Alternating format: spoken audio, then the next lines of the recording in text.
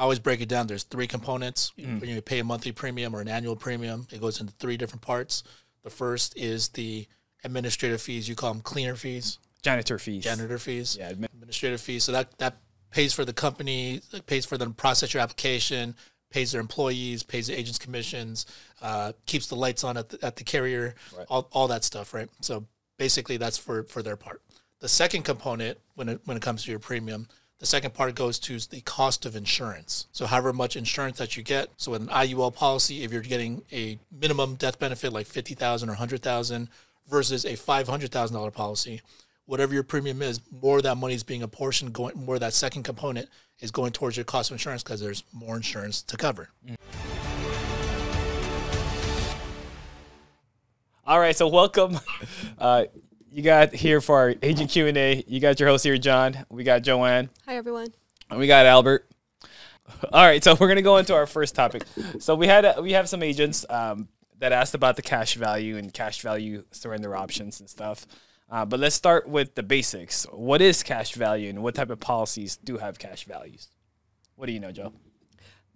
So I don't know that much, but I do know that whole lives typically have a cash value accumulation there for the clients, and it builds up over time, and then they're able to borrow against it, or also it can help to pay their future premiums if they don't pay them.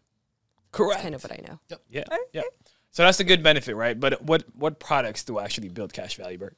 So any permanent coverage, so a whole life policy, an index universal life policy, any type of universal life policy could be variable, it could be fixed. One thing I learned that was a kind of a cool thing is term does not have cash value. Yeah. However, here at Family First Life, this is where I discovered this. You have a term policy with return of premiums. So there's certain policies that's a term with return of premium primarily used for mortgage protection situations. So it'll cover you for the next 15, 20, 30 years. If you don't pass away, all the money you paid into it, you get back. Really cool deal. So I was like, how's a term have a – so it's a little bit technically misleading because when you do a term, it's just a term. There's no cash value. But if you do a term with return of premium, then technically it's a guaranteed universal life policy. So, the way that the actuaries set it up is that they account for here's how much premium that needs to be paid into it for us to invest this much into whatever. And after a certain period of time, it'll make enough money for us to be able to return all the premiums back to the client. So that's the slight caveat. Otherwise, a term does not have cash value, a whole life, a universal life, and term with return of premium only. Right. And then, so it's confusing, too, because with universal lives, you get an annual statement. Right. So when you have a CBO, like with America or your Mutual of Omaha Term Life Express, you do get an annual statement about your cash value. So be prepared for that. So some of your clients will come back and say, how come I have this letter? Is there something wrong? Is there something going on with my policy? Right. It's just an annual statement of how your cash value is doing. Right. So what is the benefit of a cash value, though, compared to a term? Why do clients need it? What's the purpose? I hear it's more expensive compared to a term. How would you expand on that for a client with like basic information knowledge? If you guys enjoy, I'm saying it too many times. Thanks for joining us so far. That's all I remember. We can continue to share with other people. We probably need to redo it, right? Hey guys, thanks for joining us. If you guys have found this stuff helpful up to this point, or you guys would like to see some other stuff, please like and subscribe and create a comment so we can cover that next topic. And continue watching the show. Well, so with a whole life policy, it's pretty simple. It's there's the cost of the insurance, and then whatever a little bit of excess goes towards the cash value account, so it gets divvied up into those things. I actually been working with some IUL clients, and I always break it down. There's three components. When you pay a monthly premium or an annual premium, it goes into three different parts. The first is the administrative fees. You call them cleaner fees. Janitor fees. Yeah, administrative, yeah. Administrative fees. So that pays for the company, pays for them to process your application, pays their employees, pays the agents' commissions, keeps the lights on at the carrier, right. all that stuff, right? So basically that's for their part. The second component, when it comes to your premium, the second part goes to the cost of insurance. So however much insurance that you get.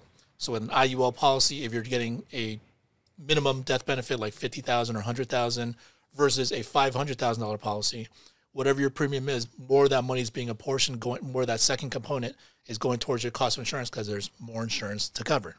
Okay.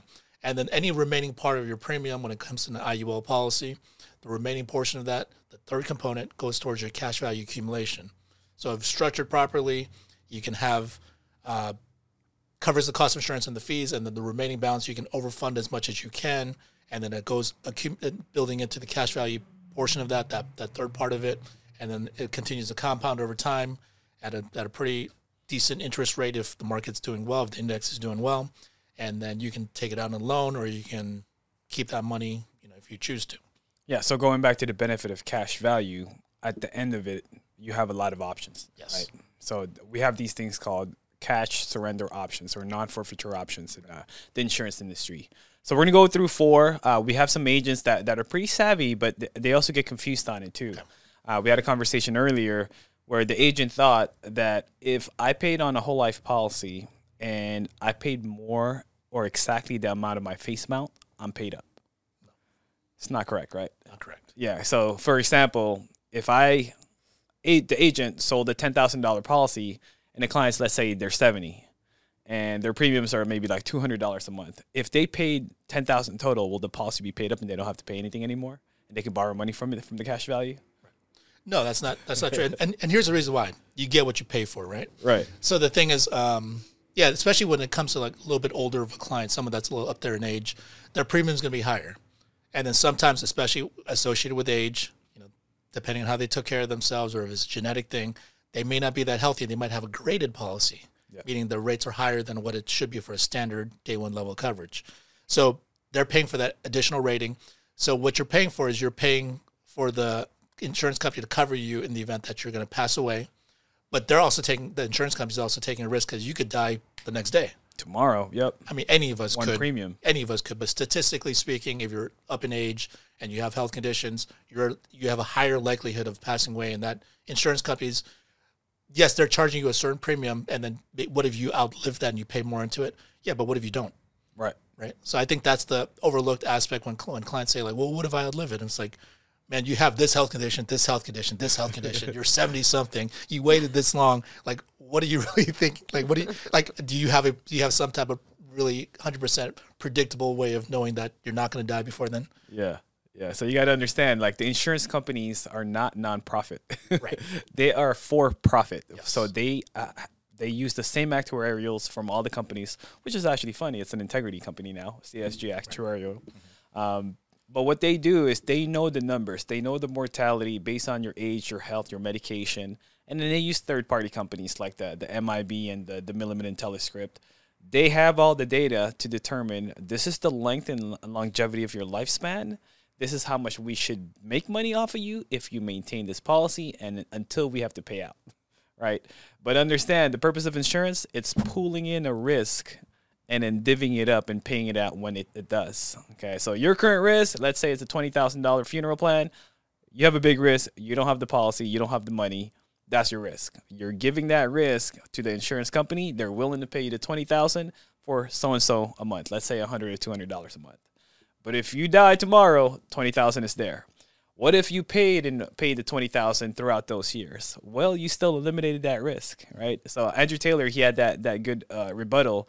What if I would just put my money aside and I could have saved this all this time and I could have maybe invested it?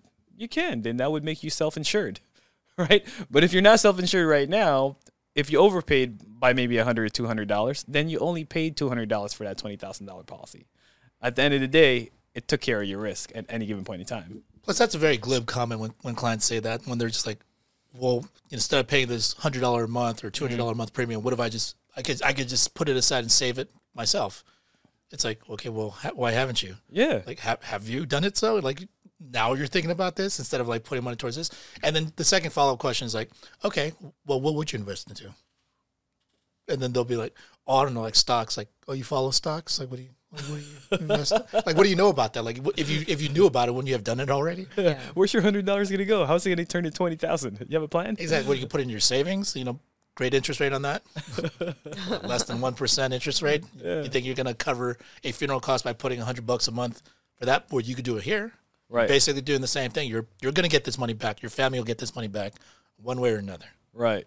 So that's just it's just funny. I mean, initially when I was a new agent, when I used to get that objection, I used to be like, "Dang, they got me good." Yeah. Like, No response. I don't know how to overcome that, because it's like you start sympathizing with them too much. You start thinking, "Yeah, you know what? You're right." Or like, what if they pay more than what the policy is actually worth? Or you're thinking, yeah, you're right. This is too expensive for you. At your rate, at your price, you're not getting a good deal. Right? But see, you know, that's what new agents or agents that haven't been selling a lot think, because they're projecting their own financial situation to that. They're like, yeah, you know, this client's right. What if they pay more? Like, that's not a good deal. And like, you're broke. Yeah. Especially when you were younger too, right? I remember that when I was younger. I mean, I started insurance at 21, 22 when a client said, "Oh, this is too expensive." You're right. This is expensive. Right. So it makes a difference, but you got to have a logical response and answer for that. Right. They're in their situation because they're in that situation. So are we solving a problem, or we're just hypothetical with all these things again? Yeah. And plus, you gotta stand behind what you're presenting too. Like, for me, if a client says like, "Oh, this $100 is too much," and like the old me would have been like, "Yeah, it seems like a lot of money," but now I'm like, "Man, I spend more than this at the bar." Right. Like this is nothing. And plus, I also stand behind it, and I'll be like, I wouldn't have shown this to you if you had this part taken care of already, because we've identified that you have a problem, and the need that you have is that you don't have your funeral taken care of, or you need this much amount of coverage to pay off, you know, your mortgage, whatever it is. So like, I'm presenting this based off of your needs. Yeah. I'm not presenting because like, oh, okay, cool, I'm just gonna make up an arbitrary $100 or $200, $300 a month premium. It's just like, I'm just presenting it to you. You can let me know if it's too much, and we'll kind of reverse engineer and kind of try to work from there and try to back it down, see if we can get something that fits more into your current budget or the budget you think you have in your mind. Yeah. Their final price of what they should be thinking of spending for insurance. Which is also such a tremendous fallacy, because you go in and you present a certain plan and they're like, "Oh, that's too much." And it's like, compared to what? Like, what did you think this was going to cost you? Like, you're getting this much amount of coverage. Like, these actuaries have put together these prices, these rates for insurance, because it's scary. It's kind of scary, because I think I was talking to Andrew Taylor about this. Yeah. I think I was talking to a few other people. They're like, it's crazy how these actuaries can basically predict when you're going to die. Mm-hmm. Based on your health conditions, based on your age, based on your weight, based on all these different factors. Like, they can reasonably predict when you're going to die based off of all these other factors. Like, they're just looking at this person. They're not like, hey, this individual person is going to die. But it's like, person that fits this profile, based off all these other factors that we're considering, we know they're going to die right around this time, so we got to create this rate for it. So it's like a profitable rate. Or not even profit, just that they're not going to lose money. But that's just how that, with the law of large numbers and the amount of time that they've had to crunch all this data. Yeah, we all got an expiration date. These insurance companies probably know better than you do. Yeah, man. So it's like, all right, well, you're telling me that it's not worth it because you think you're going to live longer, but it's like, your diabetes is not indicating that. Like, these health conditions, your family genetics, like whatever it is, like, let's just get real about it. Yeah, it's a gambler. It's like the Vegas odds, man. The bookies always know the numbers. Right. They know everything. Percentages, why, up and down, right to the line. Right. It's pretty predictable. Like, I would say 80 to 85%, close to the betting line. For Vegas, for dealers? Yeah. Or are you talking about for insurance? Just even like sports betting, Vegas, like it's all numbers. It's all law of large numbers, just throughout the history, you know, and they're seeing these things. So going back to the cash value question, why have cash value? What's the benefit for the client then? What can they do with it when they do build cash value? And how long does it take to start building cash value?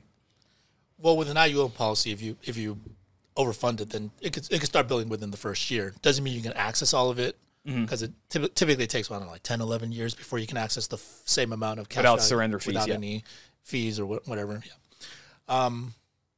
But you know that if you're doing an IUL or policy for that specific purpose, then yeah, you can start building up some cash value. You know, obviously it won't be too much in the first few years, so people got to be realistic about that. It kind of compounds over time. You really need some time to go into that too, so you need a good principal balance, and then it'll continue to compound, and then it starts picking up momentum as the years go by. Okay. So if you're expecting to have a lot of money up front to be able to just, I'm going to take out a policy, and then next year I want to buy a house. Like, not realistic. unless you front load it to the degree and you have that much money, and you got a lot of money to begin with, right? Because you're doing it for that specific purpose. Because the interest rate of you borrowing against your own policy's cash value is lower than that of borrowing from the bank, and that's a very small niche in terms of the type of clients that we deal with. So if you don't know how that specifically works, that's probably not your market and clientele right now anyway. Yeah, not yet. But I mean, if you have clients, we can help you get there. Yes. Right. So, but on a whole life, typically it would do about 2 to 3 years to start developing, and then it'll snowball. Right. But in an IUL, it's a flexible premium type product, so it's based on how much premium you put in at front load, 7-year, and all those things, right? So and having a good agent that knows how to structure it properly based off of your needs. Correct. So making sure. Needs. And if you don't know, don't worry, we got your back. But if you want to learn on your own, remember we have fflams.com. You can ask a specialist. So going to the cash value options, what can an agent or a client do, or the agent do for the client once there's cash value accumulated? Okay, what's the first option? It's called the cash surrender request. What does that mean? Meaning, cancel my policy. What do I have in my cash value? Give that to me. Yeah. Right. Do you pay taxes on that? No. Okay. So what can it do? You can essentially, build your life insurance, have a protection. Whenever you feel like you don't need the life insurance anymore, or you ever feel like, okay, well, let me cash out, I can always get a new policy. You have that little piggy bank, right? You can save it, take some money out of it. Funny enough, I have a story with my sister. She had a policy with our old company, okay? And it came to a point where, well, we have these IUL products now. We used to only have whole life. She's had it since the start. In fact, actually, you were the agent. Right. Right before I got my license in. And she built up like a good $14,000 into the policy. I found a new IUL product for her that still beat her price 14 years in. So she starts a new one, but she got to cash out her life insurance, and that $14,000 is cash, tax-free. She was able to go to Hawaii, spend some money, take care of some bills, and probably have a little bit left over. So that's the benefit of cash value life insurance. So one is to cash out. A second one that's an automatic feature is called an automatic loan provision, or APL, automatic provision loan. Yeah. Can you explain that? Yeah, that's a very important component. I think it's often overlooked. So if you had a term policy, you don't have access to this to keep the policy going when times get tough. If you forget to make a payment, sometimes people change their bank account and they don't notify the insurance company that they have a new billing method.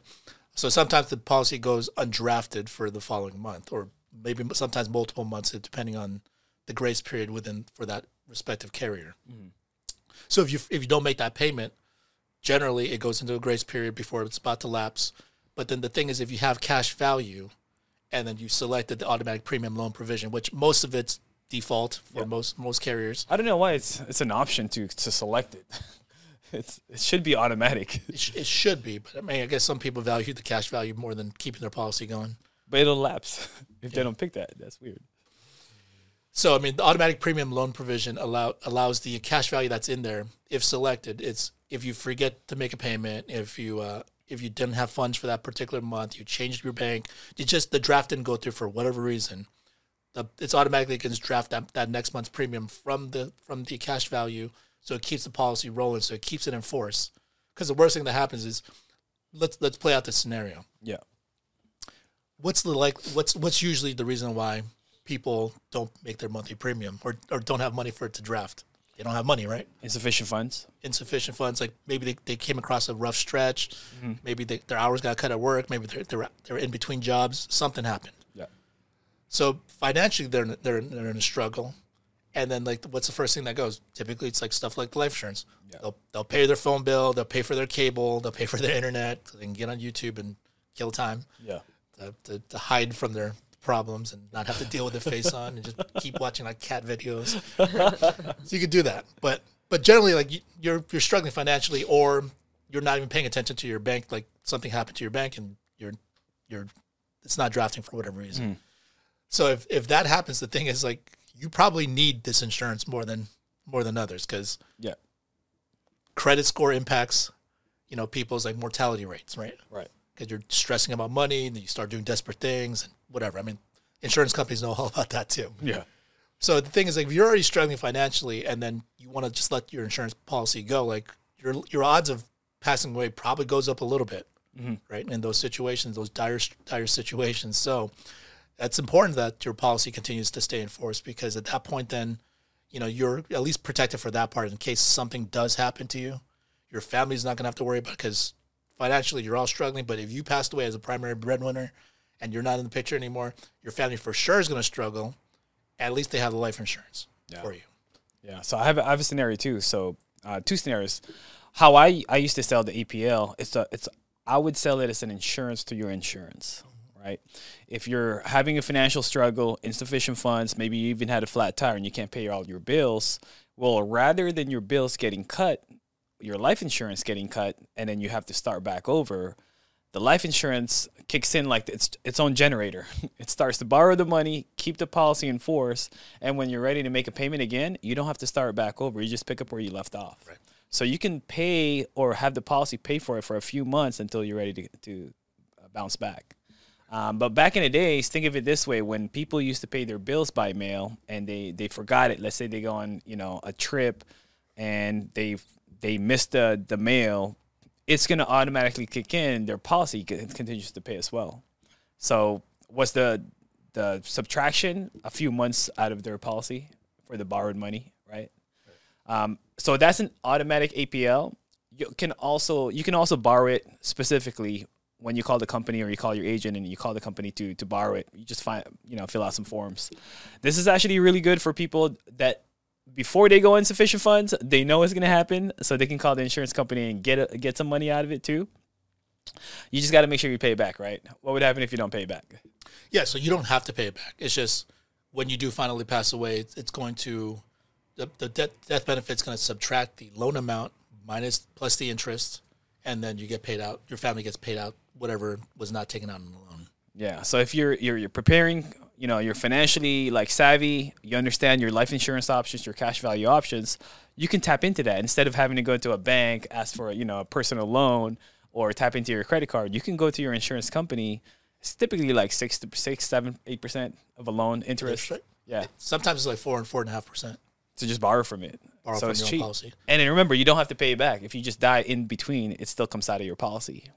So I got a gym buddy. He's expecting twins, and he was like, "Okay, I'm working double time right now. He's in construction, but he's expecting twins. He's gonna have to go on paternal leave too. He can't have his wife take care of all that by herself, right? Sorry, it's bad enough when you have one baby. Yeah. Imagine 2 babies at the same time. Woo! So he's expecting a financial possible setback because he's gonna have to not work. And so he asked me, John, I could borrow out of my cash value insurance, right? It's like, yeah, depends on how long you've had it. You can tap into it. And he was smart. He was saying, I know I'm going to tap into my savings. I'm going to tap into this, but I just got to ride through that first couple of months. That's where cash value comes in for you guys. So this is the benefit only a permanent plan can have versus a term plan. Let's talk about the two options. Sometimes it kicks in. Sometimes you do have to call it in. What do you guys know about the paid up option or the reduced paid up option and the extended term?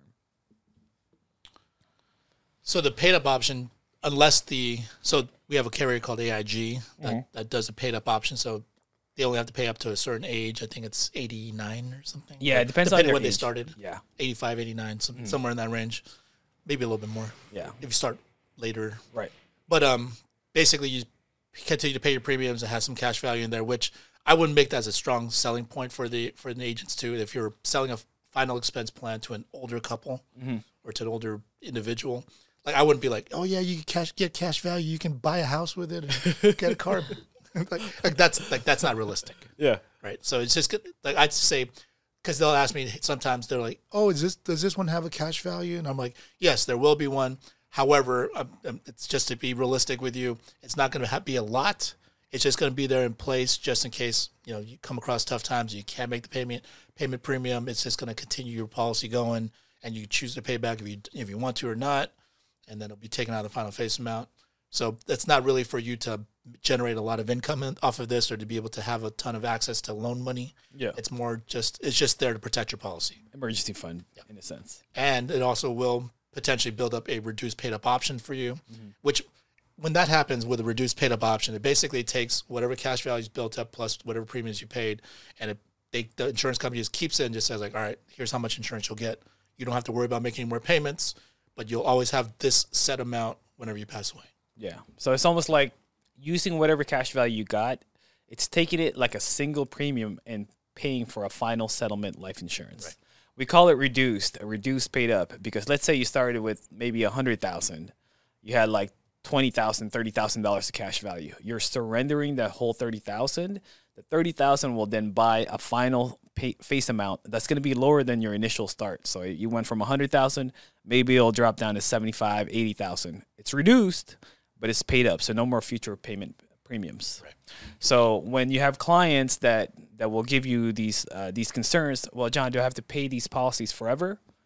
You can. It's good till you die, until you're dead. Or it's good till when you want to stop making payments. But you can also do a paid up option if you do want to.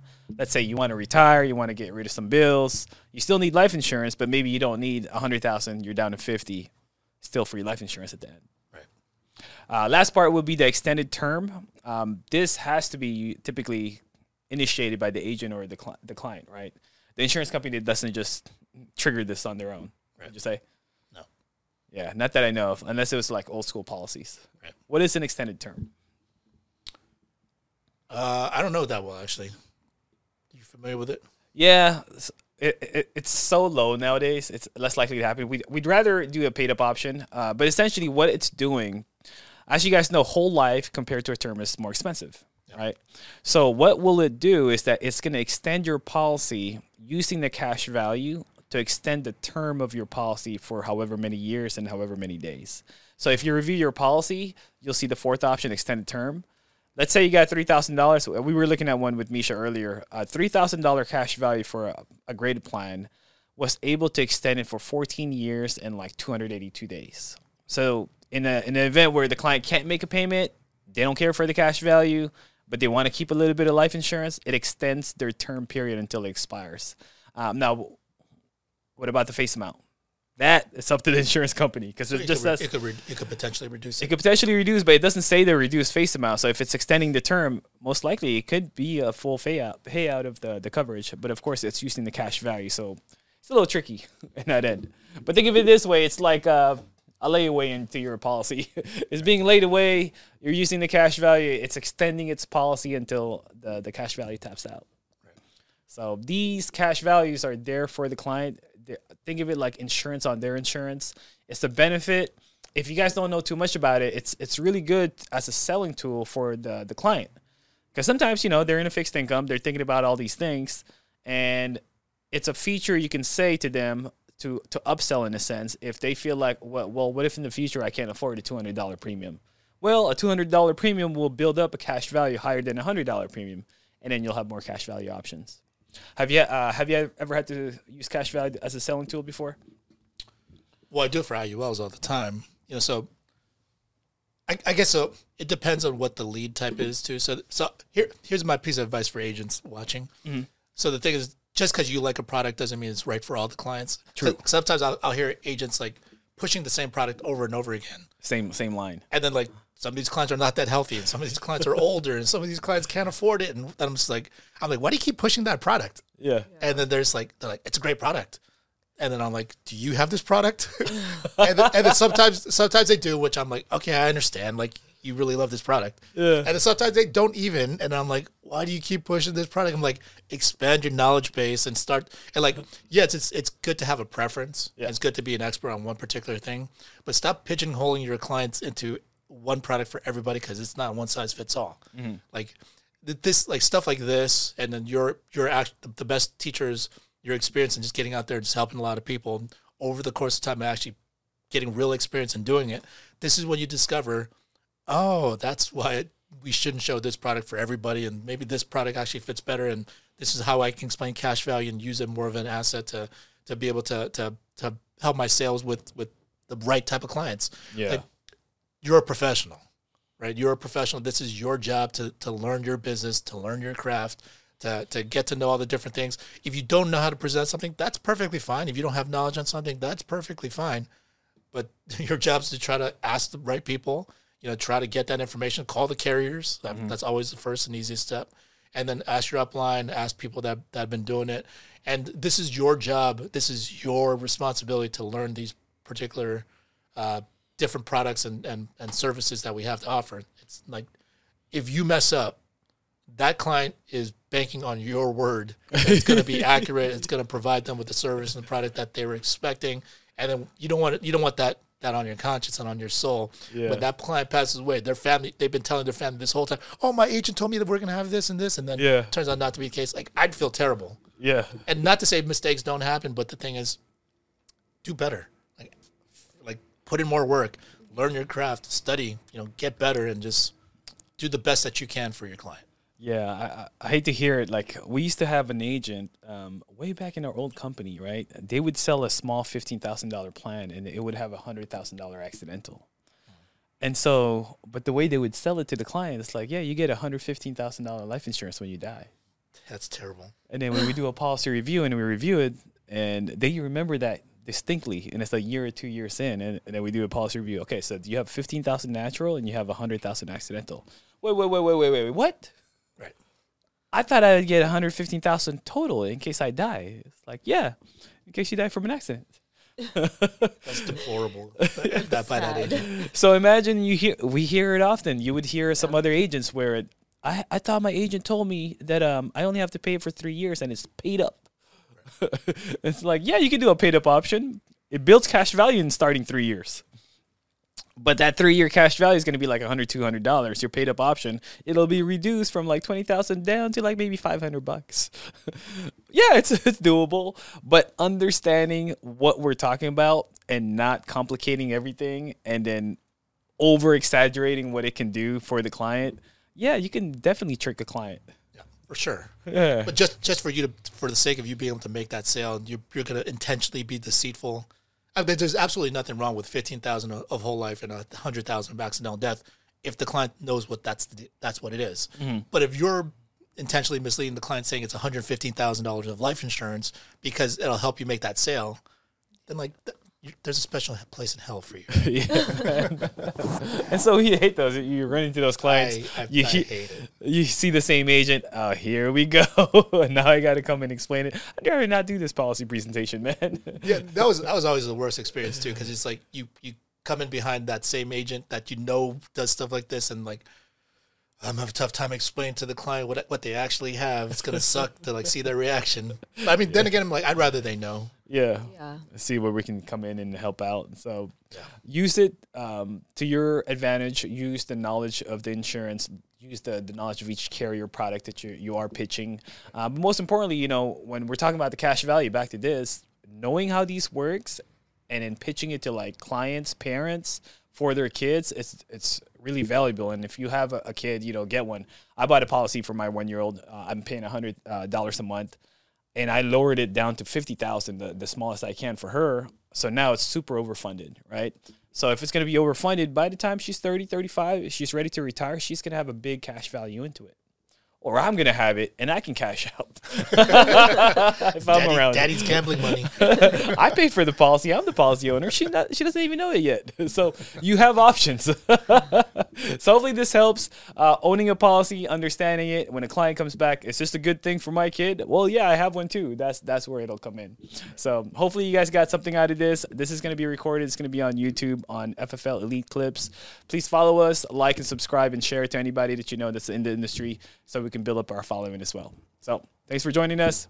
Thanks, guys. We'll see you guys next week. Hey, guys, thanks for watching. If you guys want to subscribe, click here. If you want to watch the next video, click here.